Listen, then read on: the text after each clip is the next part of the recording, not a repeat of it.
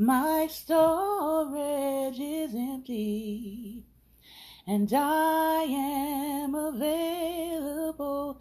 My storage is empty, and I am available to you.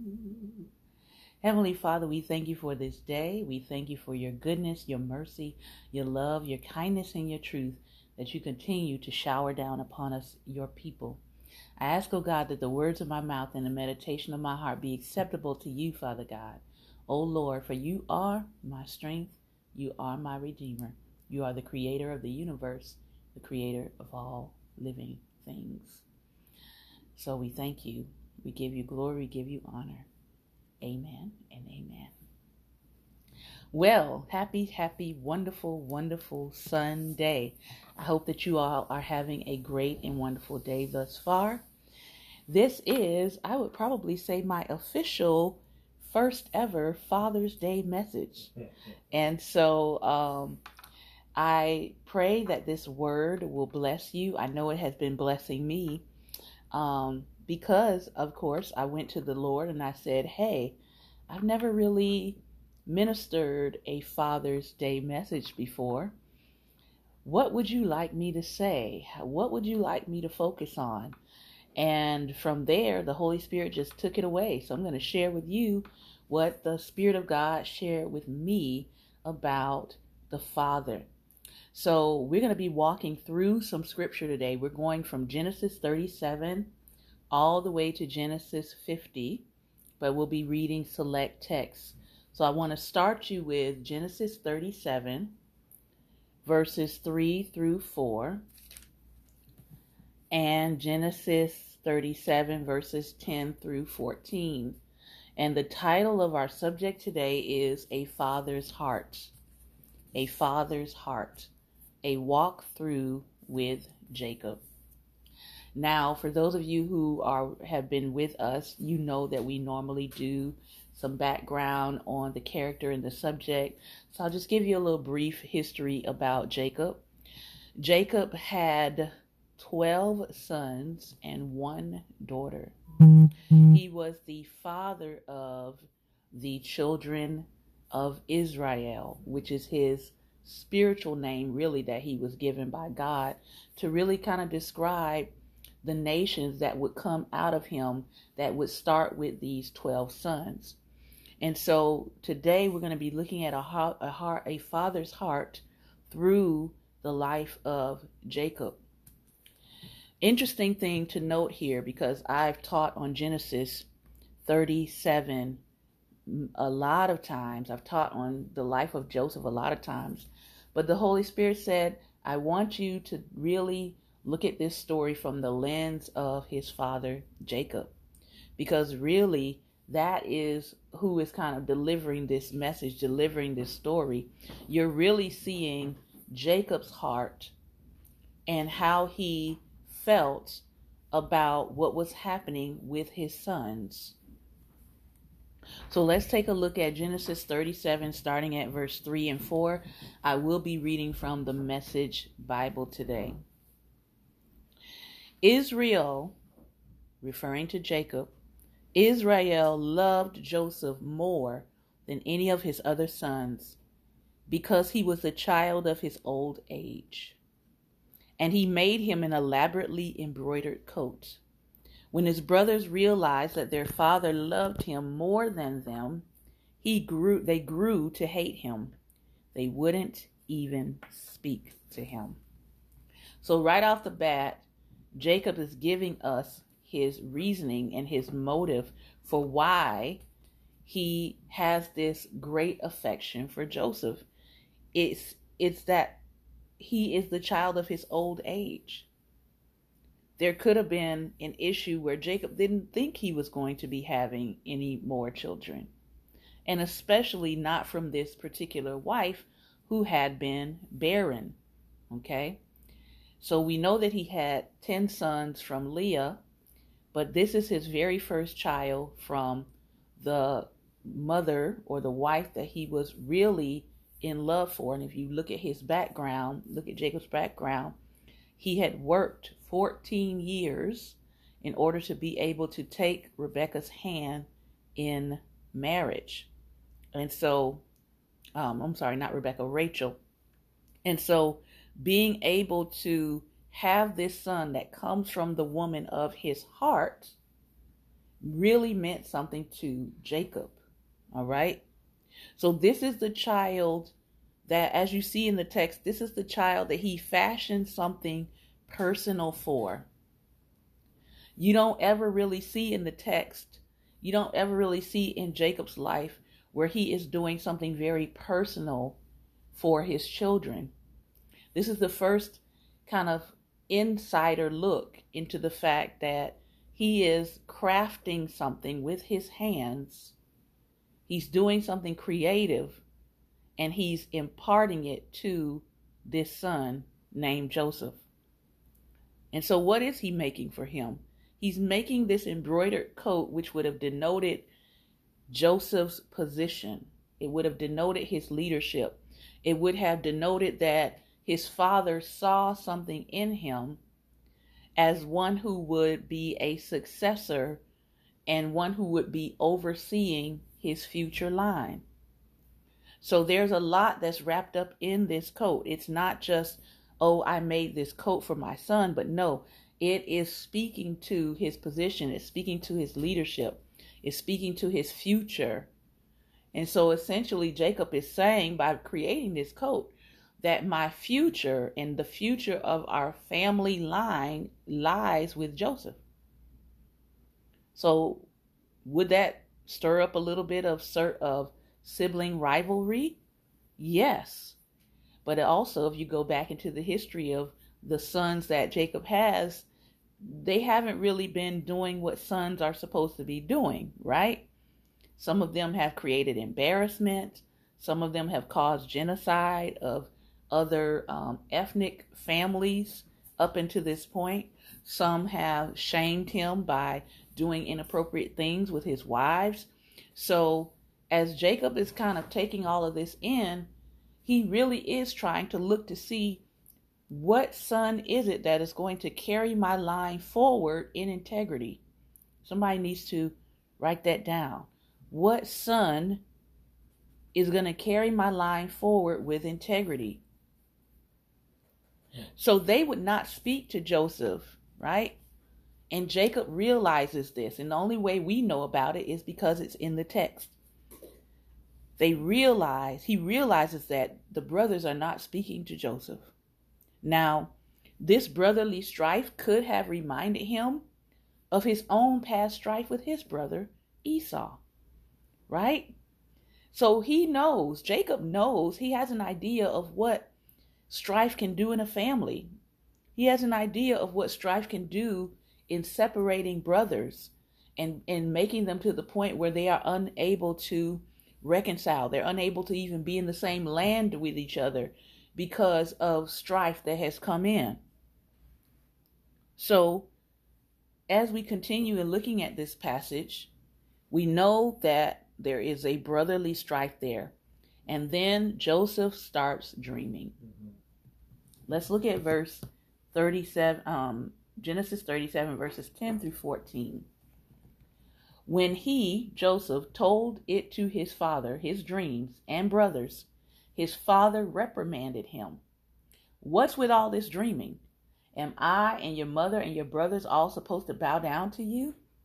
Now his brothers were really jealous, but his father, look what he does. He broads over the whole business. Now, I've got to correct you in front of your brothers because, again, I now have a suspicion that your brothers are not really feeling you as a sibling. Okay, there's some strife there, and this is not going to help the strife. So I'm going to openly rebuke you in the hopes that possibly your brothers, will kind of take into account that I'm not playing favorites here. But his father brooded over the whole business. His brothers had gone off to Shechem, where they were pasturing, or Shechem, where they were pasturing their father's flocks. Jacob, Israel, says to Joseph, your brothers are with flocks in Shechem. Come, I want to send you to them. Joseph said, I'm ready. He said, go and see how your brothers and the flocks are doing, and bring me back a report. He sent him off from the valley of Hebron to Shechem. Now, he hears his son's dreams. He reprimands Joseph in front of the brothers.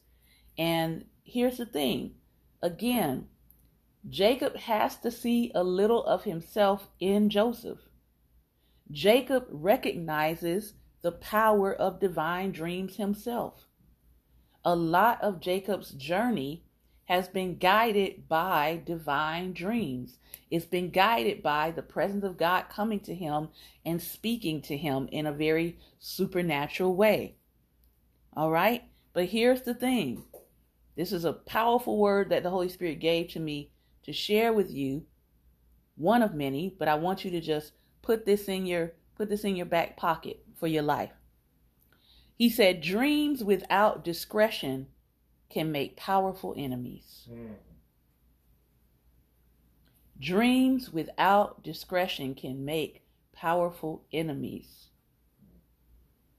And Joseph is telling his dreams to his brothers because he thinks that he is safe to share. But again, Jacob knows what happens when you have powerful dreams and how it can become a dangerous thing and cause you to have enemies. Okay? So he rebukes him out of wisdom. He rebukes him in front of his brothers. Now, at the same time, Jacob is grooming Joseph for leadership and oversight. He has an idea of where Joseph could be headed.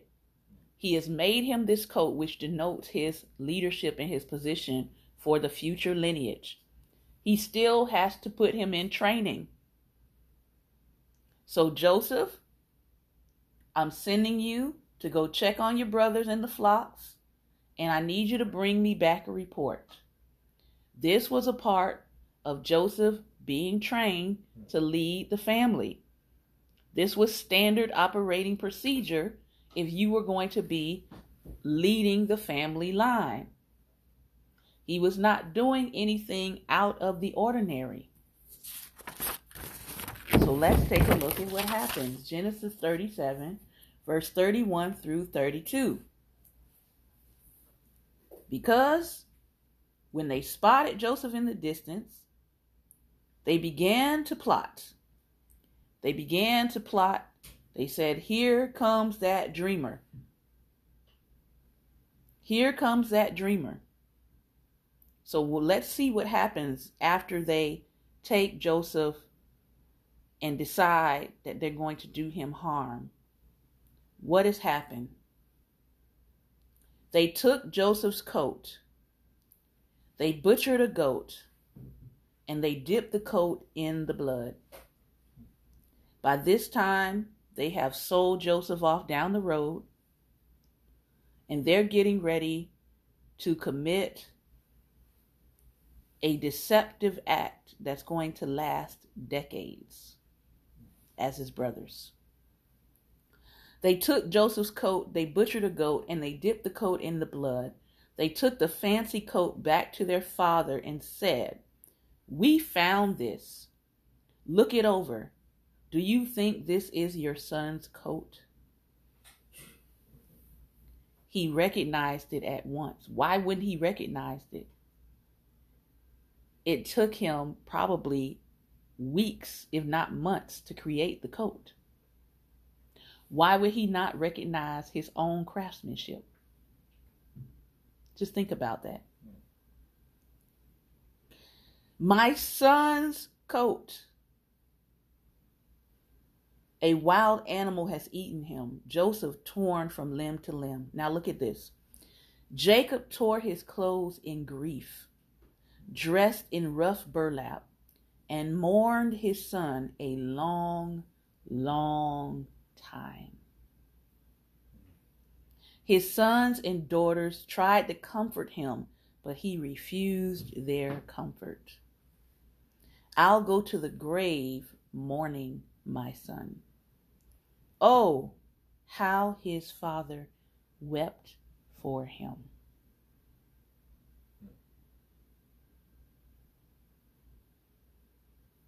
Well, that just blows the theory out of the water that men don't mourn, that men don't care, that men don't grieve, that men don't weep. It's right here in the text. A father's heart on his sleeve. He wore his heart on his sleeve when it came to Joseph. A father's heart on his sleeve led to the blood on the coat.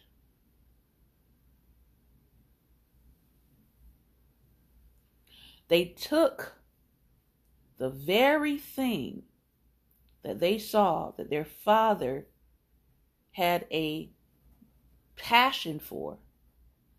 They took the very thing that their father was looking to in order to give him hope for the future, and they sold it down the road.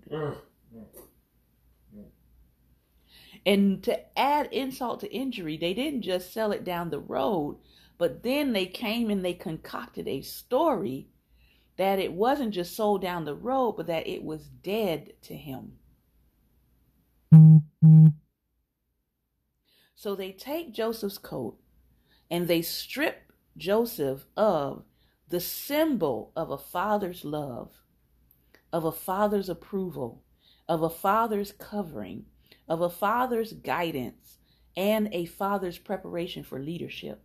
All of that was wrapped up in that coat. They took that coat back to their father and said, "We found this." Not, "We found the garment that you crafted with care." We found this. And then to add insult to injury, they didn't even say, "We found our brother's coat." They said, "Do you think this is your son's coat?"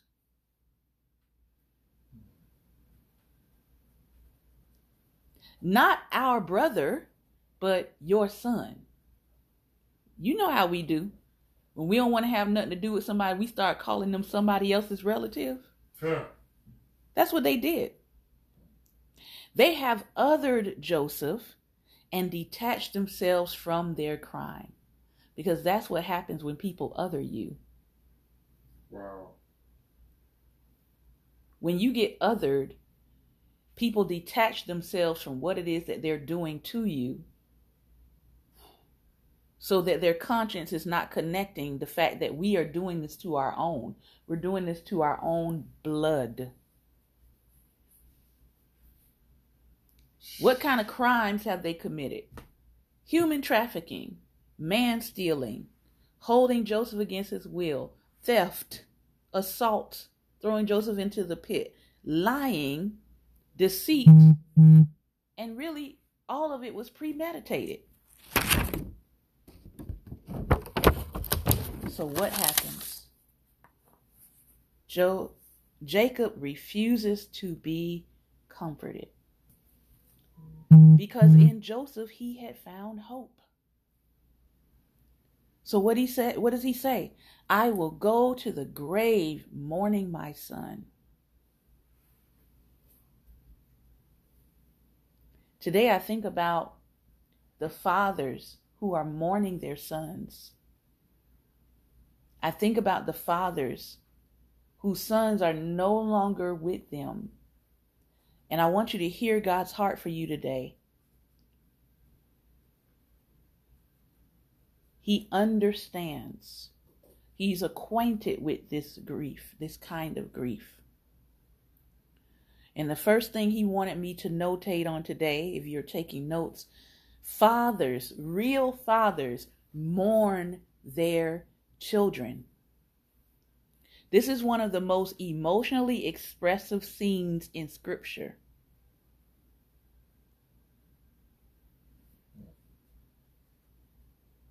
And so now we're going to fast forward. It is 22 years later. Joseph is 39. 22 years have gone by, and Jacob has not let up off of his grief, not one bit.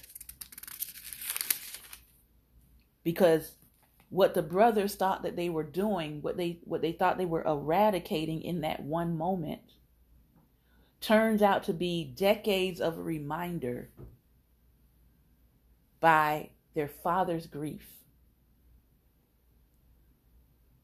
So now the dreamer that you wanted to disappear now becomes the centerpiece or the focus of what's missing in the family.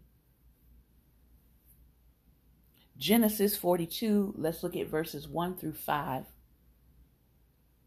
When Jacob learned that there was food in Israel, that there was food in Egypt, he said to his sons, "Why do you sit around here and look at one another? I've heard that there is food in Egypt.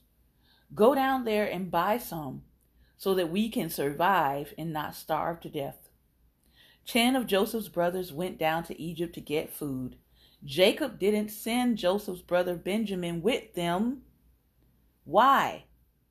He was afraid that something bad might happen to him. So Israel's sons joined everyone else that was going to Egypt to buy food. For Canaan too was hit hard by the famine. Jacob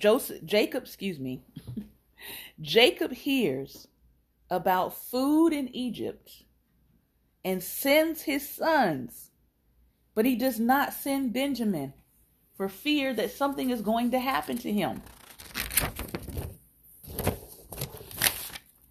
Which leads me to point number 2. Fathers don't forget their children. You might forget. It might be water under the bridge for the brothers, what they've done. But Jacob has not forgotten what happened to Joseph. So now he has Benjamin, his youngest and last son, from Rachel, the woman that he loved. And he's saying, look, you 10 go, but you're not taking Benjamin. So if there was any inkling or any thought that maybe their father had let go of his grief, he clearly has not let it go. Fathers don't forget their children. And let me say this, fathers carry trauma too. Because for some reason we think that trauma is a female thing. No, fathers carry trauma too.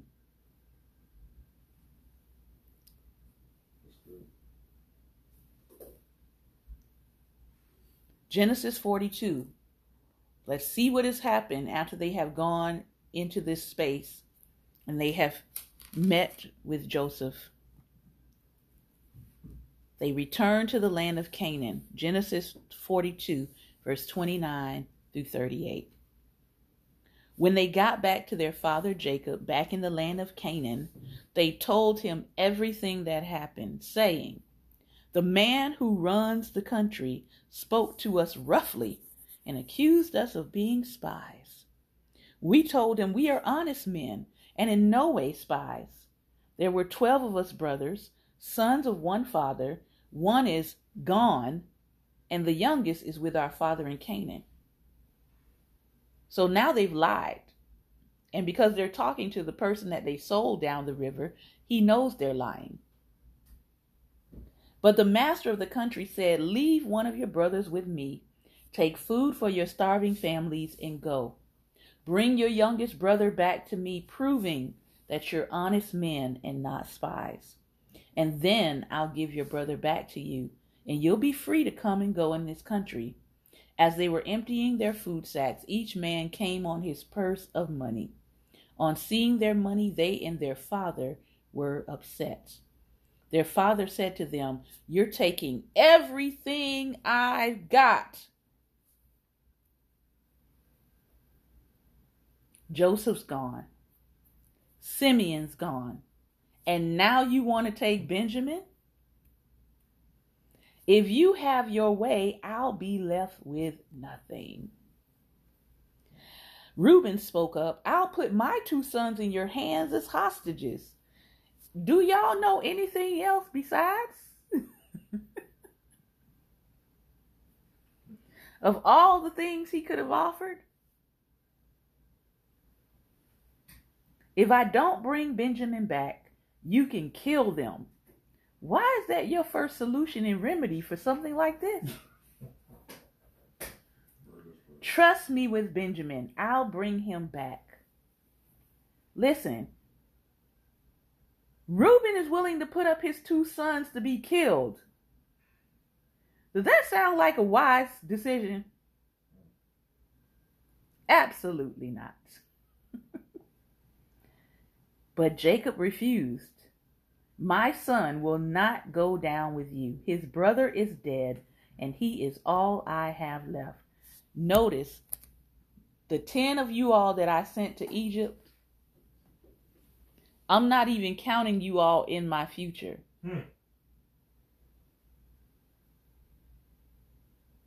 Because you brought me, I sent my son to go check on you all, and you brought me back a coat with blood. Now, I'm quite sure Jacob has had 22 years to think this scenario over. Okay? And the brothers have had 22 years of agreed silence and secrecy.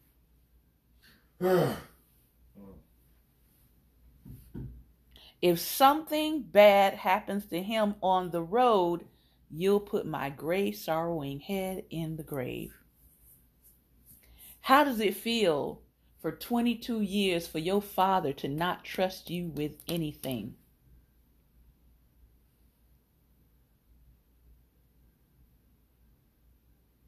I want you to think about that. Your one act of deceit, and here it is 22 years later, and your father don't trust you with nothing. He doesn't trust you. He trusts you to go somewhere and come back. That's about it. He doesn't trust you with the human life of Benjamin, your youngest brother. He does not trust you. So there's a lot of fracturing that has happened in this family. Jacob is depleted. 22 years of living without his favorite son. Another son, Simeon, being locked up on suspicion in another country. And now you want him to hand over his younger son.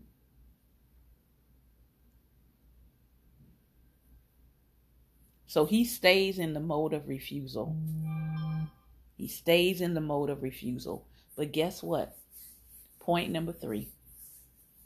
Fathers do not want to fail in the mission to keep the family alive. Fathers do not want to fail in the mission to keep the family alive.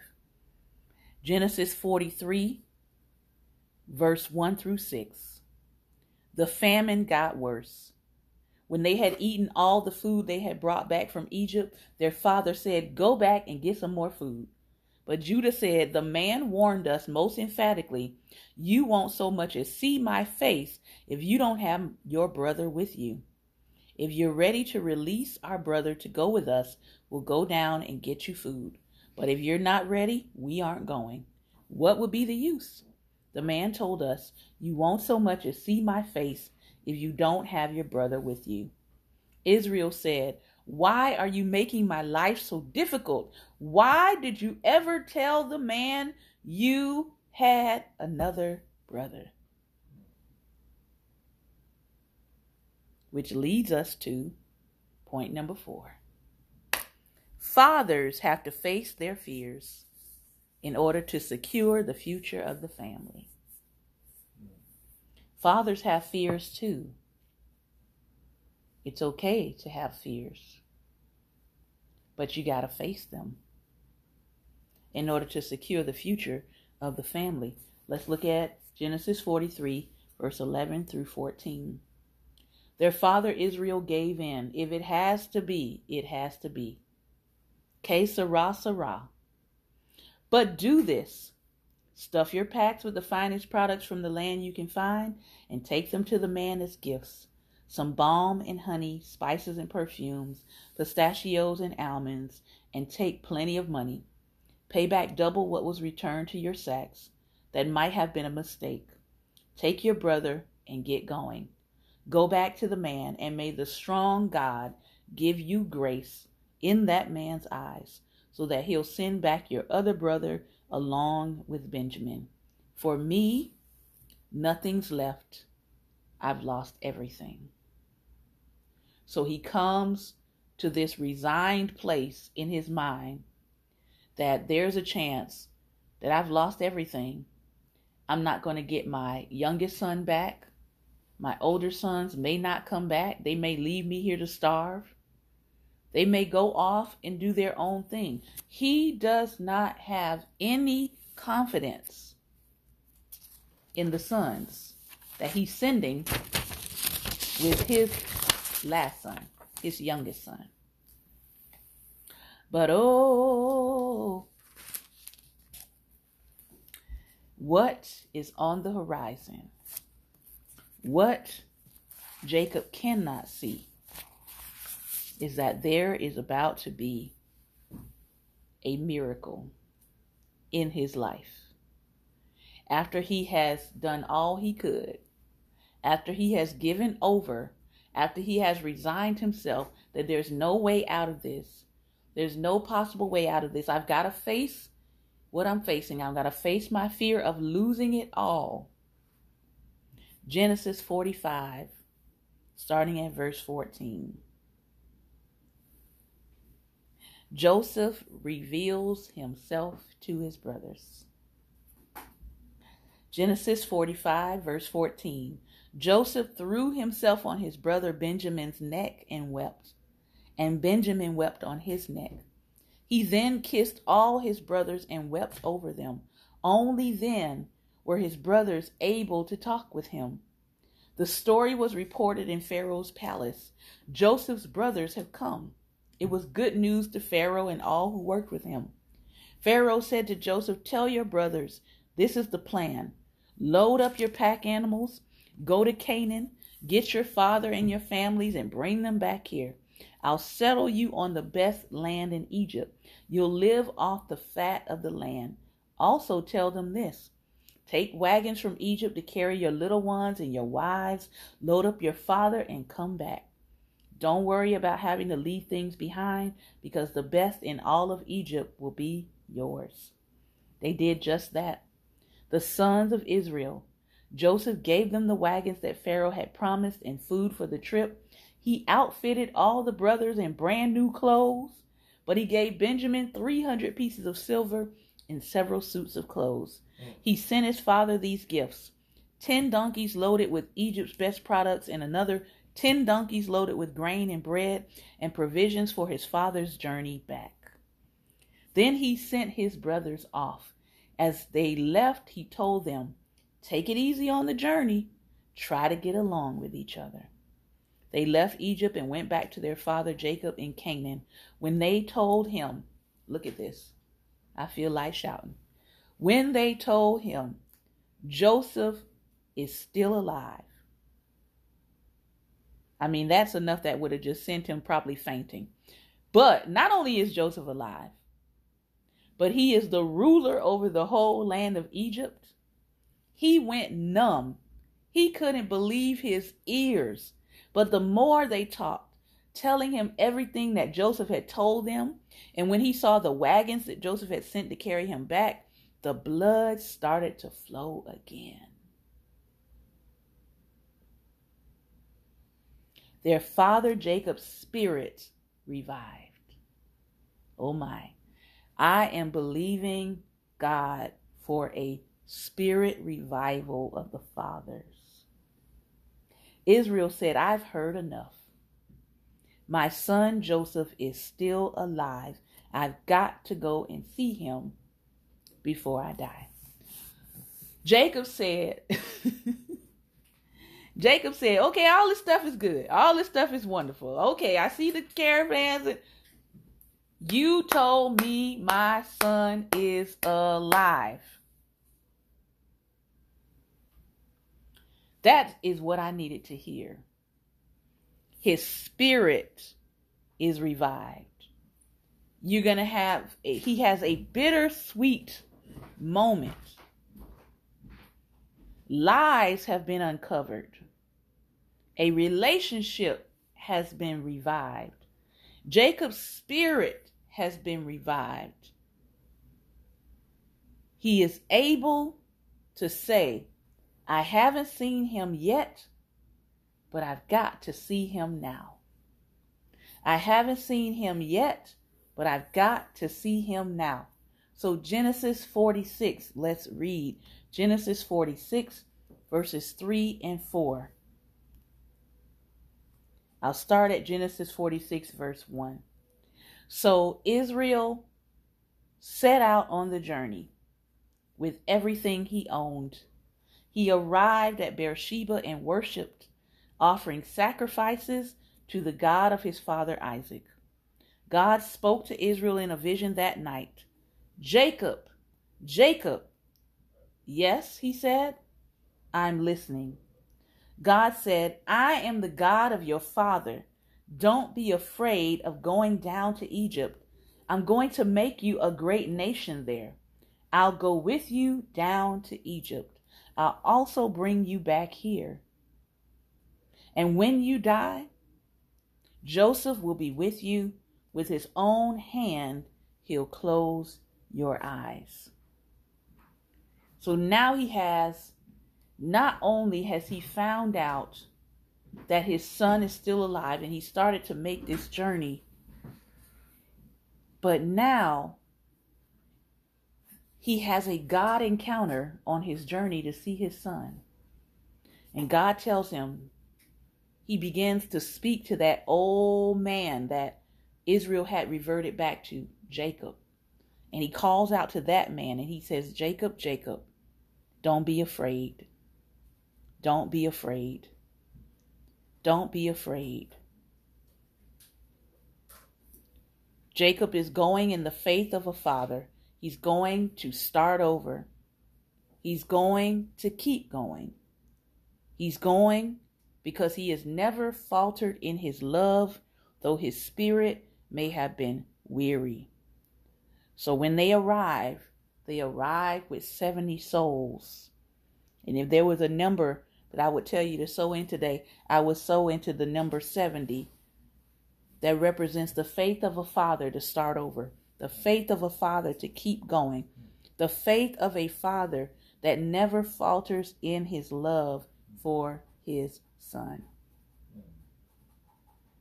And so that leads me to point number 5, that fathers must have a faith that drives them forward. Fathers must have a faith that drives them forward. Now the scriptures lets us know that when Jacob arrives, he is 130 years old and he's going to live another 17 years. Because his thing was, I'm so happy I could die. I just want to see my son. And Joseph said, oh no. Oh no, you finna enjoy this life right here. You've got some more living to do. Yes, you do. You got some more living to do. But when it came time, Genesis 47, verse 27, when the time came after those 17 years that Jacob lives in the promise, he lives to see what his son had become. He lives to see his son doing well. He called his son Joseph and said, Genesis 47, verse 29 and 30, do me this favor. Put your hand under my thigh, a sign that you're loyal and true to me to the end. Don't bury me in Egypt, When I lie down with my fathers, carry me out of Egypt and bury me alongside them. I will, he said, I'll do what you've asked. Israel said, promise me. And Joseph promised. Israel bowed his head in submission and gratitude from his bed. What does he do here? He says, I want to show you, I want to give you some insight into how God touched me. Now, I'd never seen this before. Remember, Jacob wrestles with God earlier in his life, and he is touched in the hollow of his thigh. Here he tells us what that meant. He said, place your hand under my thigh. Place your hand where I have been touched by God to be loyal and true to me to the end. His covenant with God was one that he was expressing to Joseph. Be faithful to me like you've seen me be faithful to God. Promise me, be loyal to me to the end like you've seen me be loyal to God. So he makes him, with this promise, he says, bury me with my fathers and don't leave me in Egypt. Now, what is so powerful about that? Look at what the world has now done to Egypt. Look at what the world has now done to the bodies in Egypt. Look at what the world has done to the pharaohs of Egypt. They've dug them up. They've put them in museums on display. But Jacob gives this prophetic direction to not leave his body in Egypt. That's just a side note. All of Genesis 48 leads us to point number 6, which is that fathers don't fail to bless their seed.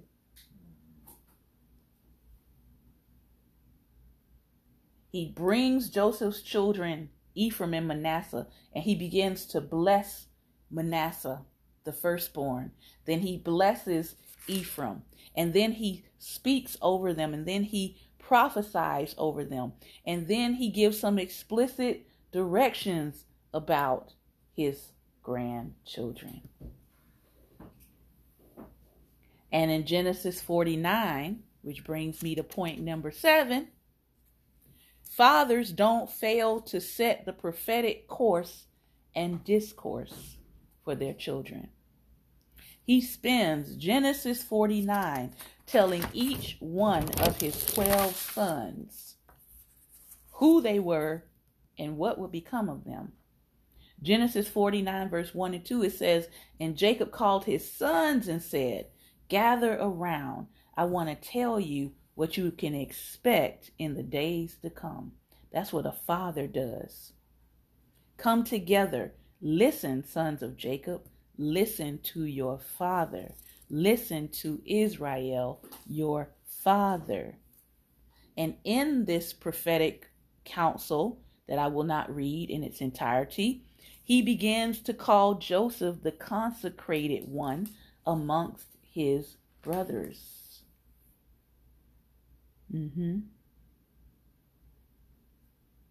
Which leads me to point number 8. A father finishes his course, and he encourages the course to continue in his sons. Listen to this. Genesis 49, verse 29 to 33. He instructed them, I'm about to be gathered to my people. Bury me with my fathers in the cave. He tells them where to bury him. And then verse 33, Jacob finished instructing his sons, pulled his feet into the bed, breathed his last, and was gathered to his people. He didn't let the last breath leave his body until he was done saying what he had to say. Wow.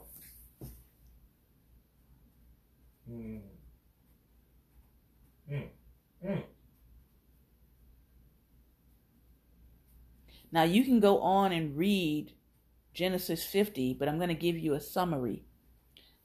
Jacob was publicly mourned for 70 days by the Egyptians. He was embalmed. The embalming took 40 days. And then they mourned him for another 70 days. The whole nation did. Then there was a procession, a funeral procession for Joseph to keep his oath to take Jacob back to where he had instructed him to be taken back to. They had a funeral procession. And then they stopped in the funeral procession for a period of mourning. Look at this, Genesis 50 verse 10. Arriving at the Atad threshing floor just across the Jordan River, they stopped for a period of mourning, letting their grief out in loud and lengthy lament.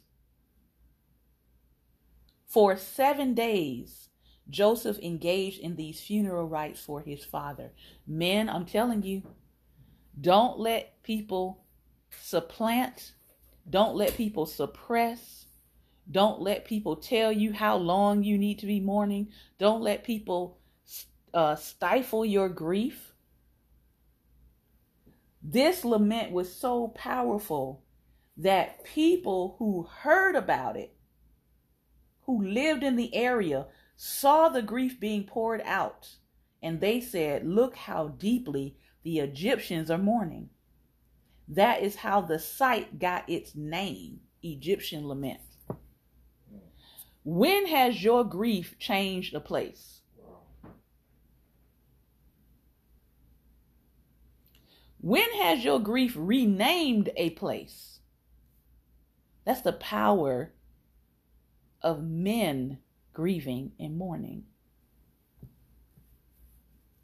It's not just for women. I hope you hear that.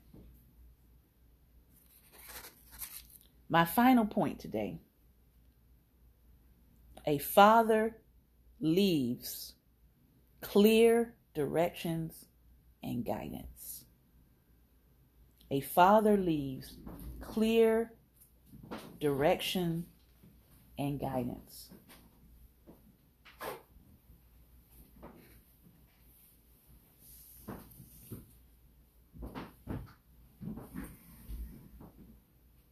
So Joseph learned from his father.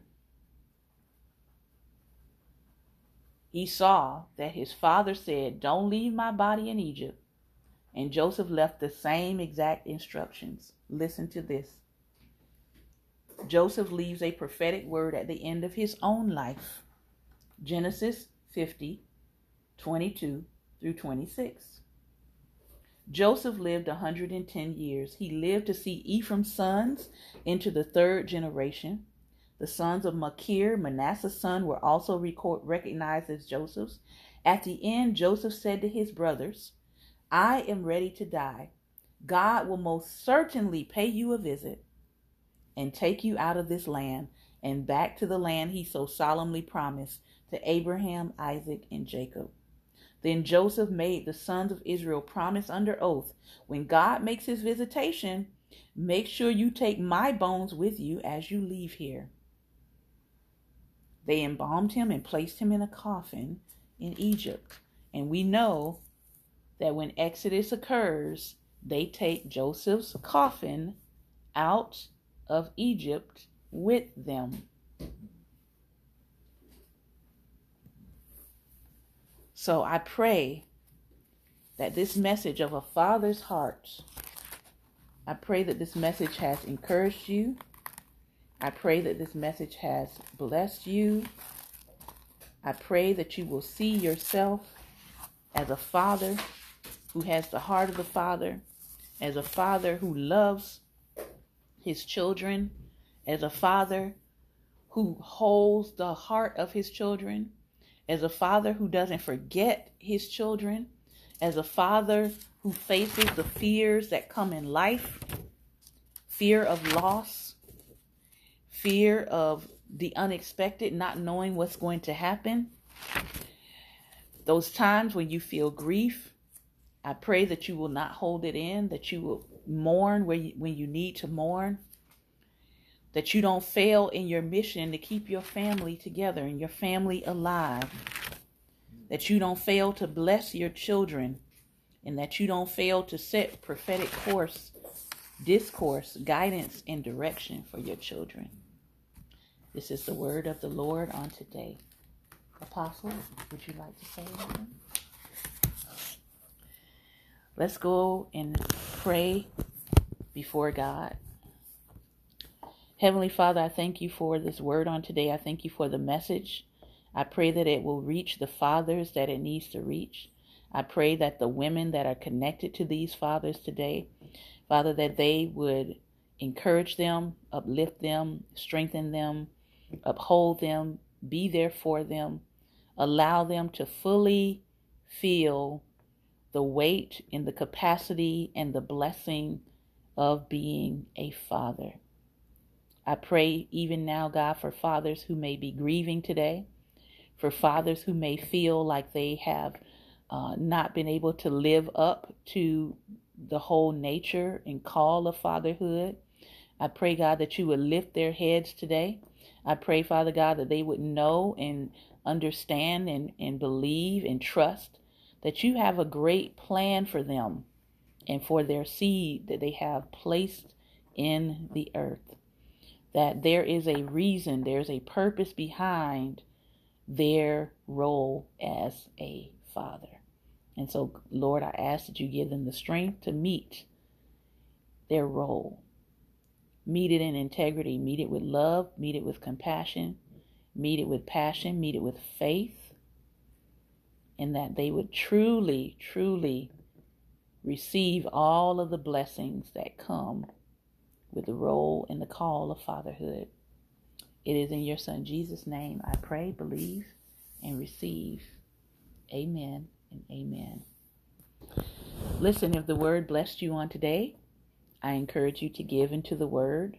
The number that I saw today that really kind of stood out to me in the word was 70, because it represented those that Jacob brought over into the land of Egypt that was in his care as a father. But any amount you choose to give, we believe and pray that God will bless it and receive it. So I want to thank you for your time and attention today. Be well. Have a wonderful Sunday. And if you're a father, have a beautiful, beautiful Father's Day. Be encouraged. Take care, and God bless.